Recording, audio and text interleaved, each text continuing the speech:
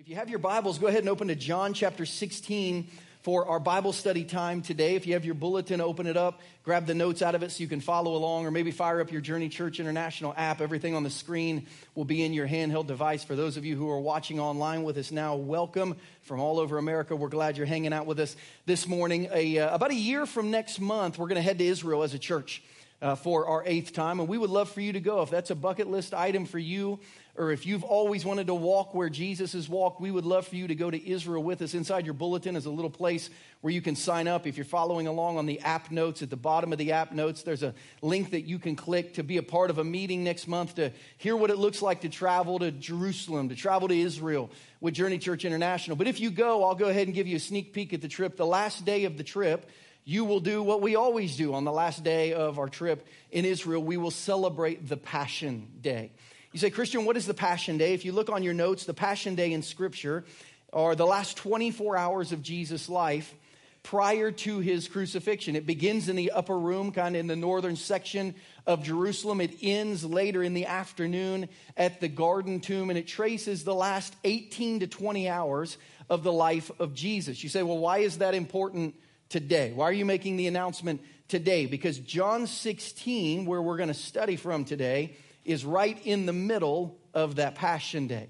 As a matter of fact, the author of this text, John, the disciple of Jesus, devotes 7 full chapters of Scripture, or 1/3 of his book. 1 out of every 3 words he writes in his book is about this 24-hour Passion Day in the life of Jesus. Everything from John 13 through the end of John 19 happens in a time span of less than about 18 hours. So we hear real time what's going on the last day of Jesus' life before he was crucified. You say, why would John devote 1/3 of his book to one day in Jesus' life? Because it's the most important day in the history of the world.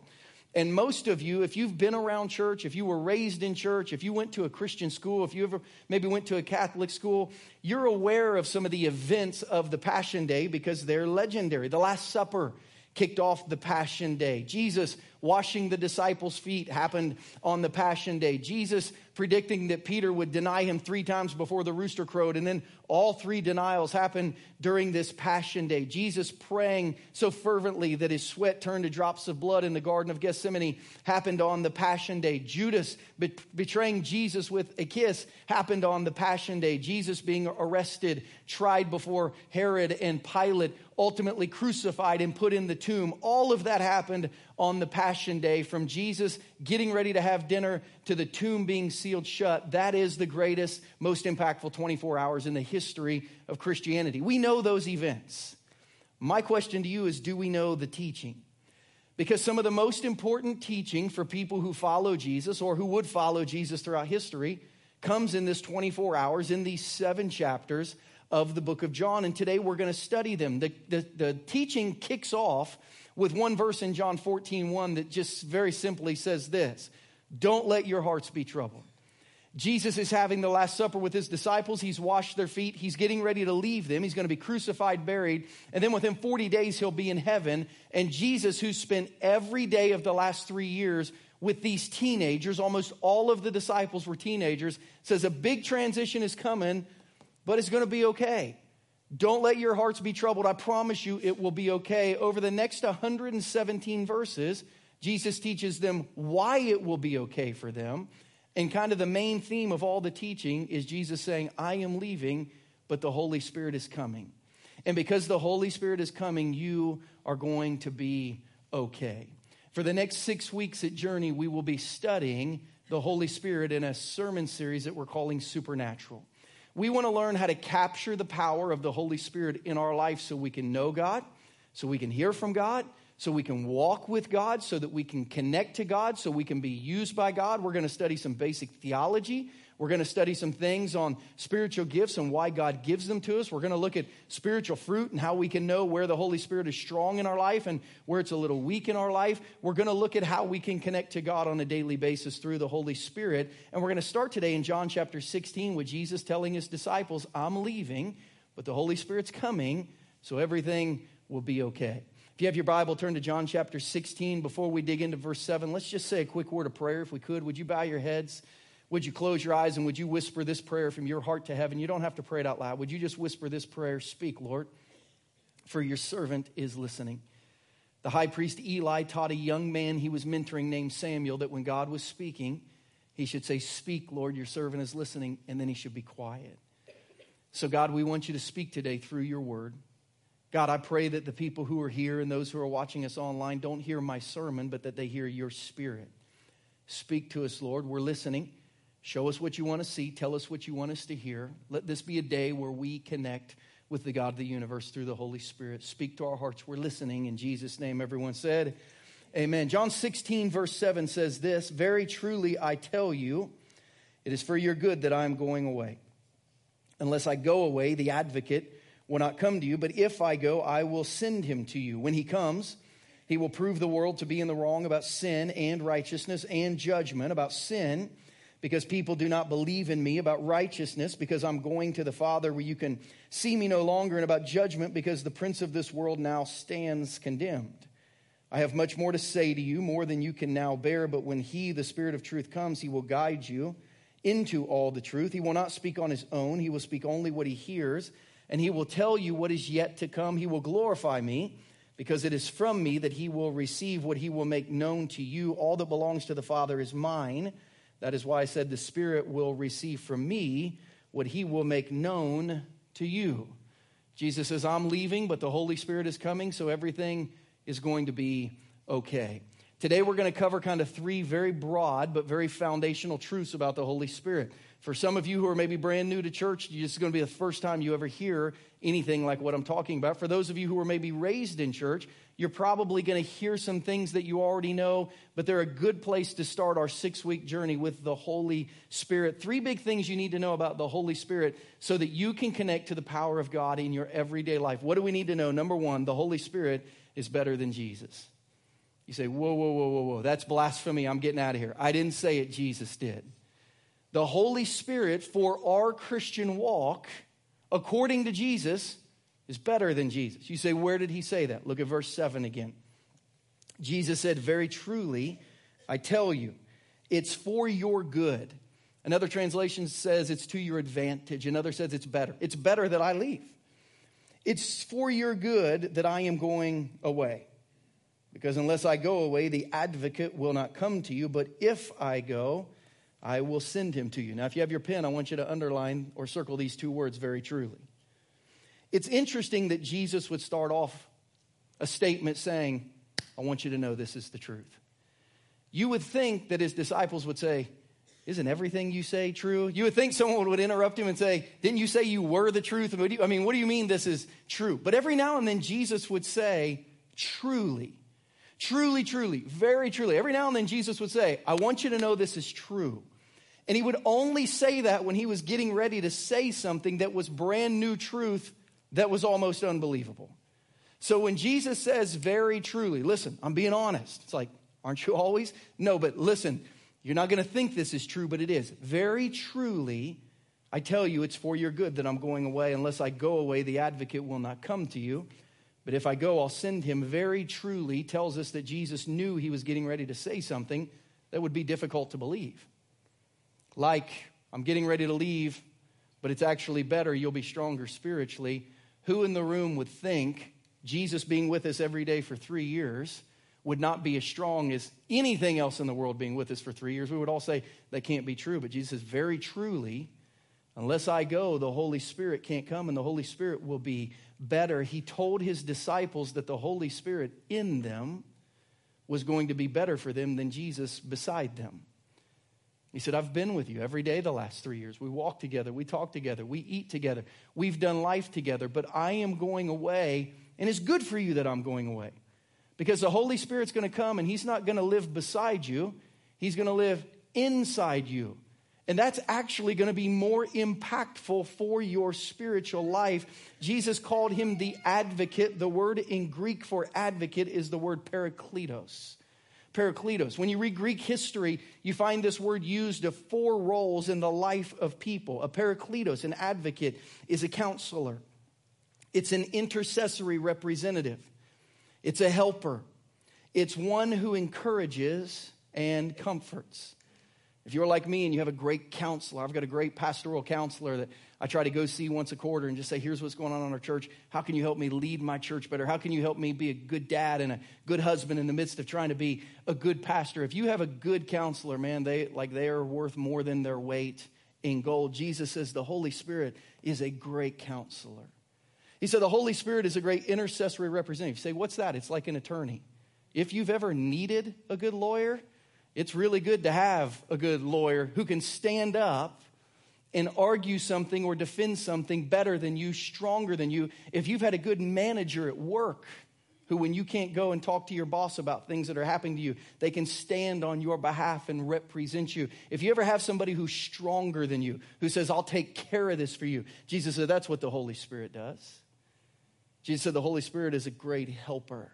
If you've ever had a great neighbor, like the kind of neighbor who will mow your grass when your grass gets a little too long and they know you've been on vacation. The kind of neighbor that when it snows outside and you walk outside and they've shoveled your driveway and their driveway. Like the kind of neighbor who, when your dog gets out and runs around, they bring it back to your house. The kind of neighbor who is a great neighbor who loves you like one of their family. Jesus said that's what the Holy Spirit is. He's a helper. Like he's just always there for everything that you need. And he's one who encourages and comforts. If you've ever had a best friend who's a great friend, and they know when you need encouragement, and they shoot you the text message, or they hit you up on social media, or they just stop by the house, or they know you need comfort, and they just sit with you. They don't even need to talk. They just know you need their presence there so you won't be alone. If they've ever sat with you, if you've ever had a best friend who's a great friend, Jesus said the Holy Spirit is all of those. The Holy Spirit is the greatest counselor that anyone can have. The Holy Spirit is the one stronger than you who will go to bat for you in the things you can't argue for yourself.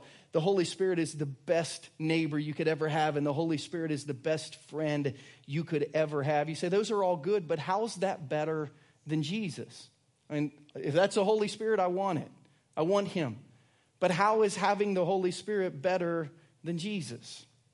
I don't know if you know it, but Thanksgiving is 1 month from tomorrow.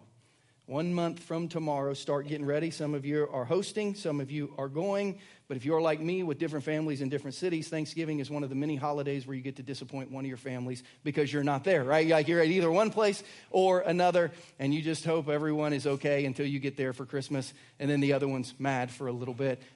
If I could clone myself just for Mother's Day, like it would make my life easier. Like, is there anyone else like me that you just can't win on some holidays because your families live so far away from each other? And it's like there are 3 women who I really need to honor today. My mom, my mother-in-law, my wife, the wife of my children. Like you're in a no-win situation. I had someone approach me after the earlier service and they said, Christian, you don't have anything on me because my wife and I, our parents are both divorced and remarried. He said, I got 4 moms on Mother's Day plus my wife. What do you think I do? And I said, can I just hug you? Like, can I just let you know I'm sorry for like that predicament? If you could clone yourself so you could be in more than one important place at a time, man, that would make life so much easier.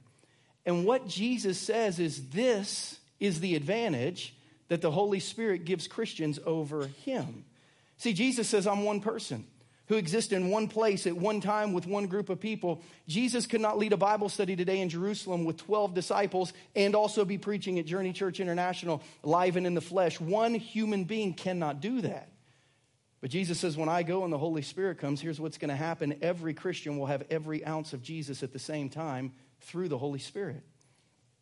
It can't happen when there's just one human being named Jesus. But when I go, God's going to send the Holy Spirit, and every Christian will have all of me at the exact same time in their life all the time because of the Holy Spirit. Folks, it is to the advantage of Journey Church International that Jesus left and sent the Holy Spirit, because that means he can go to work with all of us tomorrow.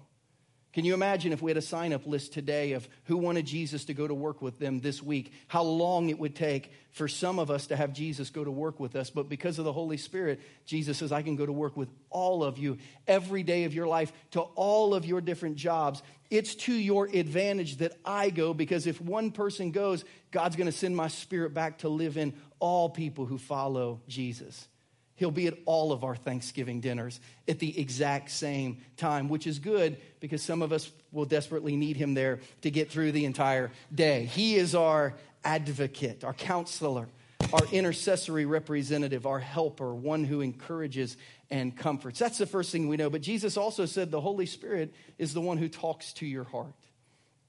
The Holy Spirit is the person who talks to your heart. Let me ask you, has the Holy Spirit been talking to your heart about anything? Do you even know how to recognize if he does? And if he has, but you think it's something different, do you know how to say, oh, that's God actually speaking to my heart? Look at John chapter 16, verse 13. Jesus said, but when he, the Spirit of truth, comes, he will guide you into all the truth. He will not speak on his own, but he will speak. He will not speak on his own. He will speak only what he hears, and he will tell you what is yet to come. Jesus said the Holy Spirit will be the one who talks to your heart. So let me ask you, has the Holy Spirit been talking to your heart? I, like some of you, was raised in a very traditional church, which means I love old hymns. I love and I know most old hymns. I grew up in a church that had a piano on one side of the stage and an organ on the other, and we sang the hymns. I love the hymns. I actually love traditional church. I love pews. I like the feel and even the smell of a wooden pew. I like holding a hymnal. Sometimes it makes me feel more spiritual to turn to page 387 and sing the first, second, fourth stanza. I don't know what's wrong with the third. We just never sang it. I love a choir who sang in robes and like you would stop the service and they would sing like a special song to you. I like stained glass on the windows. I like the King James Version. I like reading it and quoting it and hearing sermons preached. I like everything about the traditional church, and I'm as comfortable with everything in the traditional church except how to dress. I would much rather dress this way than the way my mom and dad made me dress up. But I love the hymns. One of my favorite hymns was written in 1912 by a pharmacist from New Jersey named C. Austin Miles. It's a hymn called In the Garden. Even though he wrote it in a cold, dark, leaky basement that didn't have a window, much less a view of a garden, according to his granddaughter, he wrote this hymn about Mary Magdalene arriving to the garden tomb first thing in the morning and connecting with Jesus. And it's one of the greatest hymns in the history of the church. It goes like this: I come to the garden alone while the dew is still on the roses. And the voice I hear falling on my ear, the Son of God discloses. And he walks with me, and he talks with me, and he tells me that I am his own. And the joy we share as we tarry there, none other has ever known. The second verse says he speaks, and the sound of his voice is so sweet that the birds hush their singing. And the melody that he gave to me within my heart is ringing. The third verse says, I'd stay in the garden with him, though the night around me be falling. But he bids me go through the voice of woe. But his voice to me is calling. And he walks with me. And he talks with me. And he tells me that I am his own. And the joy we share as we tarry there together, talking, listening, none other has ever known. Does Jesus walk and talk with you? Does Jesus walk and talk with you and meet you in your everyday life? Does Jesus walk and talk with you and bring you this sweet joy when you realize you're having conversations with the God of the universe? Does Jesus walk and talk with you and allow you to think nobody but those connected to God have ever experienced something like this? Because of the Holy Spirit, he can and he desires to. The Holy Spirit wants to speak to your heart. In John 14:26, Jesus says this, but the advocate, the Holy Spirit, whom the Father will send in my name, is going to teach you all things and remind you of everything that I've said to you. God wants to walk and talk with you. You say, Christian, how does that happen? You might write this down. I don't know. Right? I mean, like that's the answer to this question. I don't know. It is supernatural. Like our series title said, it's supernatural. I can't explain it, but I have experienced it. And if you've experienced it, you know when God is speaking to you. Martin Lloyd-Jones was a pastor and medical doctor in England at the turn of the 20th century. And he explained, beginning to capture and hear and feel the Holy Spirit in your life this way. He said, those who have received the Holy Spirit are aware of a power dealing with them and working in them. A disturbance, something, someone that's interfering in our lives. We're going along and suddenly we're arrested and pulled up. We find ourselves different. That's the beginning. That is what always happens when the Holy Ghost begins to work in a human being. There's a disturbance, an interruption to the normal, ordinary tenor of life. There's something different, an awareness of being dealt with. I cannot put it better. That is the essence of the Holy Spirit dealing with us. So he walks with us, and he talks with us, and he tries to teach us what God wants for us. Some of you have the Holy Spirit talk to you often, but you describe it in words like this. Hey, I was thinking about this, instead of God was speaking to me about this. Some of you have the Holy Spirit dealing with you in your life right now, but you would say it this way: I've been feeling this way, instead of saying, I feel like God is leading me this way. God is already moving and unsettling and disturbing and turning things upside down. You just don't know it's him enough to give credit to him or to ask and begin to dialogue with him about the things that God is speaking to you about. Next week specifically, we're going to learn that Jesus, through the Holy Spirit, speaks to us in 3 key areas. 90% of what Jesus ever has to say to us through the Holy Spirit, according to John 16, happens in 3 big areas. Next week, we'll talk about those 3 areas. Anytime you're hearing in your conscience, in your heart, in your soul, anytime you're thinking about these 3 areas, that is God talking to you through the Holy Spirit. If you can be here next week, be here. If you can't, make sure you stream with us. If you can't stream live, make sure you archive it at some point, because I'm going to begin to show you these are the areas God's talking. He's always talking. He never shuts up. And in these 3 areas, when you begin to feel things, you need to know that's God. That's the Holy Spirit. But one of today's key questions is this: do you walk and talk with Jesus throughout the course of your week? Because he wants to have that relationship with you. He told his disciples, I'm going away, but you're going to be okay. I'm going away, but don't be troubled. I'm going, the Holy Spirit is coming. And the Holy Spirit's going to be better for you than me, because you're going to scatter. And you're going to wonder which one of us is Jesus with. And the answer is he's with all of you.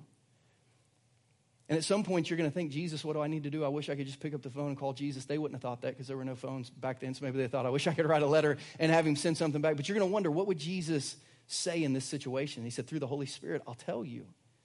You don't have to worry. Don't be troubled, because you're going, but the Holy Spirit is coming. And you'll always know what I want for your life if you can learn to listen to him. The Holy Spirit does those things. And then number 3, the Holy Spirit connects us to God. The Holy Spirit connects me to God. If you are a Christian today, you are connected to the God of the universe. You are connected right now to heaven. You can't see it, but you need to know it. And eventually you need to learn to feel it and hear it. You are connected to God through the Holy Spirit. I don't know about you, but I don't do well in hospitals.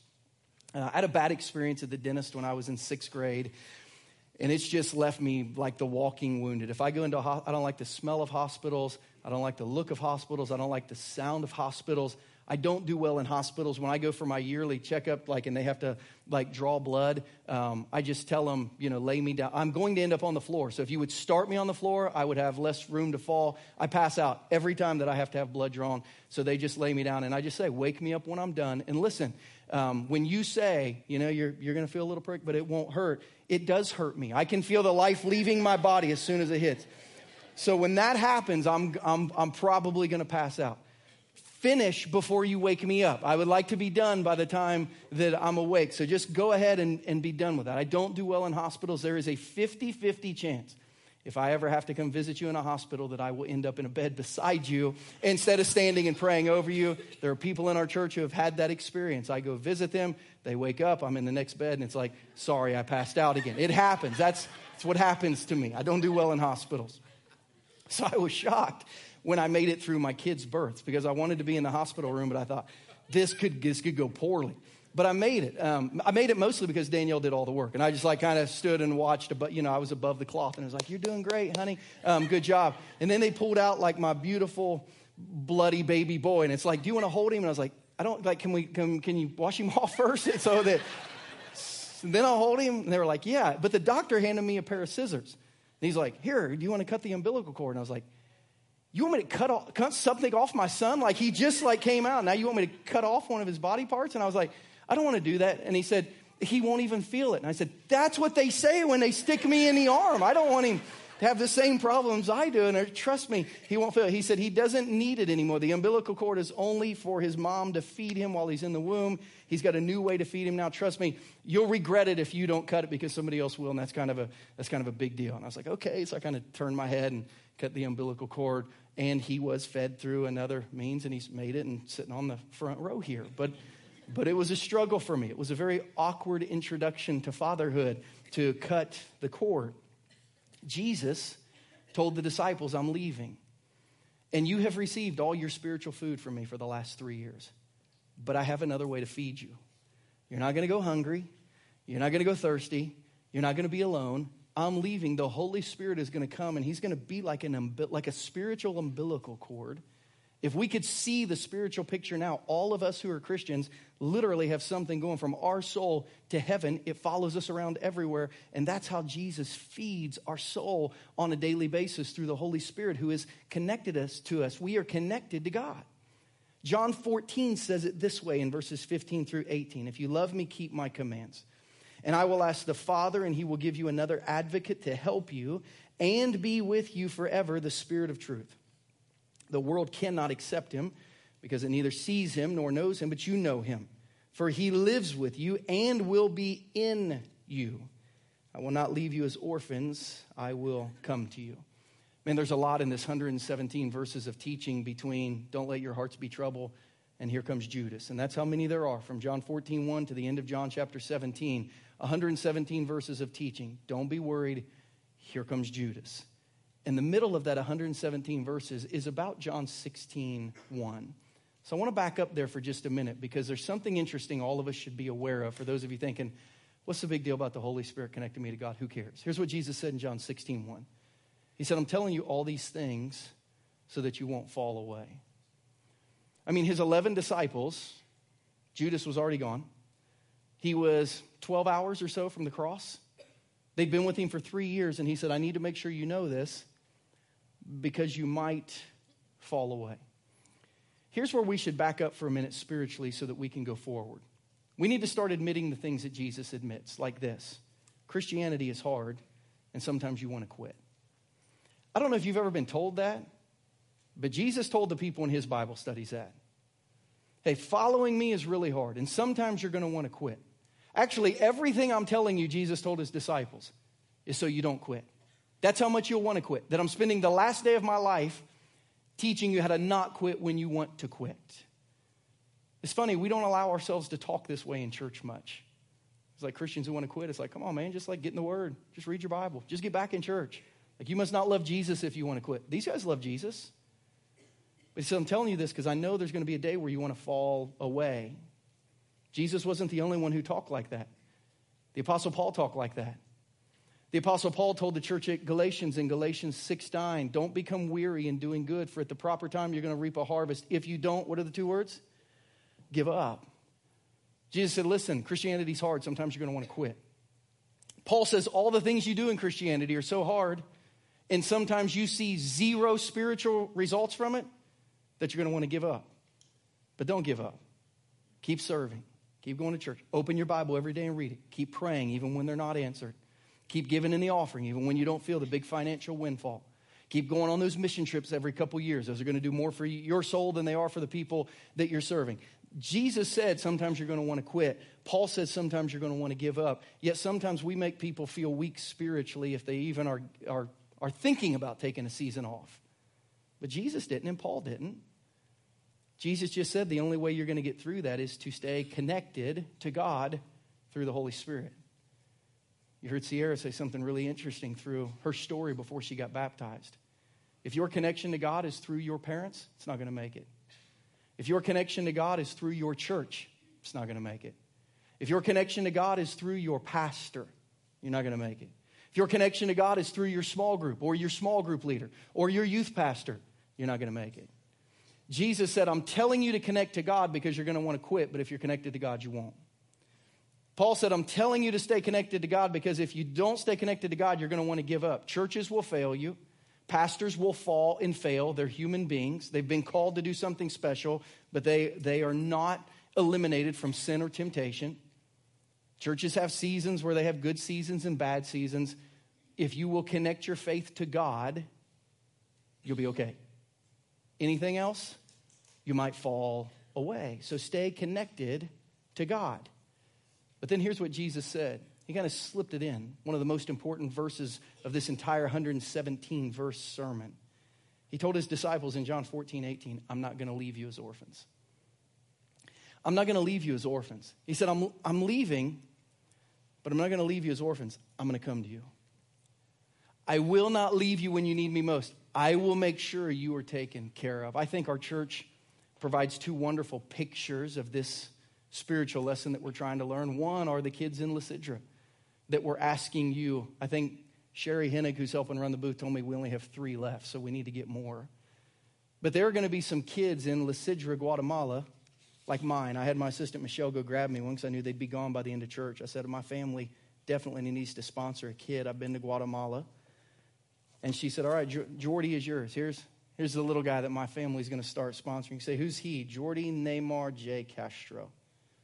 Jordy's a joyful, fun-loving boy who loves spending time with his friends and playing soccer. He's also a talented artist and enjoys creating beautiful works of art in his preschool class. When he grows up, Jordy wants to help make his community a safer place to live by becoming a police officer. His parents are separated, leaving his mother as the sole caretaker for Jordy and his younger twin sisters, which happens in many of these villages. His mother works on a farm during coffee season, but for the rest of the year, she plays an active part in the village by selling goods at community events. Despite her efforts, she struggles to provide for her children through sponsorship. Jordy will receive things like nutritious food, clean water, durable clothing, basic medical care. In the next 2 weeks, the organization we serve with is going to head into this village, Lysidra. They're going to gather 70 little kids like Jordy, and they're going to say, someone has decided to take care of you. Someone's decided to take care of all your needs. You're going to be taken care of. That's what the Holy Spirit does for us. The Holy Spirit says, hey, God got the thing you hang on your refrigerator. He's going to take care of you. God has chosen you. He's going to send the Holy Spirit to make sure you're not orphaned. I will not leave you as orphans. I'll come to you. Another great picture of this is so many of the foster families who serve in our church. I don't know if you know this, but every night in Jackson County, the county that our church is in, nearly 2,000 kids under the age of 18 go to sleep in foster care. That's about the number of kids in one Lee Summit High School. And while our Lee Summit school districts fight out where everyone's going to go to high school, there are 2,000 kids who wonder where they're going to sleep at night in our county. And we have families in our church that are like heroes, rescuers sent by God, to step into the foster program and say, you can sleep at my house until we have this all figured out. You are not going to be alone. I will take care of you. We started a small group for these foster families. It's the very first and very smallest thing we could do just so they can know each other and be together. We're trying to figure out how we can develop some child care for them so they can go have date nights for the ministry service that they're offering to our community. We're working with a thing now called the Care Portal, where if a foster family's ready to go, but they receive a child who needs more equipment or furniture than they have in their house, that our church can respond immediately and provide that. And I've told our community outreach coordinator, Sherry Hennig, I said, figure out what churches in America are most deeply connected to foster programs and figure out how we can help more in our community, because these rescuers, these heroes have said those people don't need to be alone. We'll take care of them. That's what the Holy Spirit is. Jesus says, I see you not having a place to stay spiritually. So I'm going to choose to bring you into my family, and I am going to take care of you and make sure all your needs are provided for. You see, sometimes it's in Lysidra, sometimes it's in the Jackson County foster system, and sometimes it's in your heart, and sometimes it's in your soul, and sometimes it's in your marriage, and sometimes it's with your kids, and sometimes it's in the diagnosis. But there's a point where we feel so isolated, so alone, so left out. And Jesus said, I'm not going to leave you alone. I'm not going to leave you as orphans. I will come to you. The truth we need to understand about the Holy Spirit is this: because of the Holy Spirit, you are never alone. Because of the Holy Spirit, you are never alone. Like the kids in Lysidra have our attention. Like we're trying to learn to pay more attention to the foster kids in our community. If you're a Christian, because of the Holy Spirit, you are never alone. In the next 6 weeks, I want you not just to know that, but to feel that. I want you to experience that deep in your heart. So you don't say, I learned that, but so you say, I believe that. So we're going to talk about some basic theology. We're going to talk about the Holy Spirit's purpose in our life and how he gives us gifts to help each other, how he gives us fruit to make our world a better place so we can look like him, how he brings us strength. But most importantly, we're going to learn how to hear from God. We're going to learn how to walk with God and talk with God and hear him on a daily basis. Tell him, I got your back. You are not alone. I got you. I'm with you. I've sponsored you. You're going to be okay. You're hanging on my refrigerator. I'm not going to forget about you. You can stay at my house.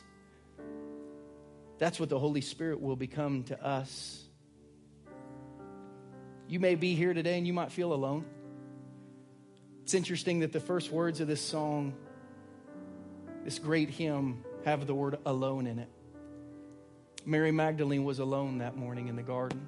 I come to the garden alone while the dew is still on the roses. But the voice I hear falling on my ear, the Son of God discloses. It's Jesus, she said. Because he walks with me and he talks with me and he tells me that I am his own. And that joy, that relational joy of being with Jesus as we tarry there, none other has ever known. He speaks and the sound of his voice is so sweet that the birds hush their singing, and the melody that he gave to me within my heart is ringing. Some of you walked in and you said, I've never heard God speak. At the end of 6 weeks, his voice will not stop ringing in your heart, in your head. You say, how? Because you'll learn he walks with you and he talks with you and he tells you that you are his own. And the joy you share as you tarry there, none other has ever known. Would you bow your heads and pray with me this morning?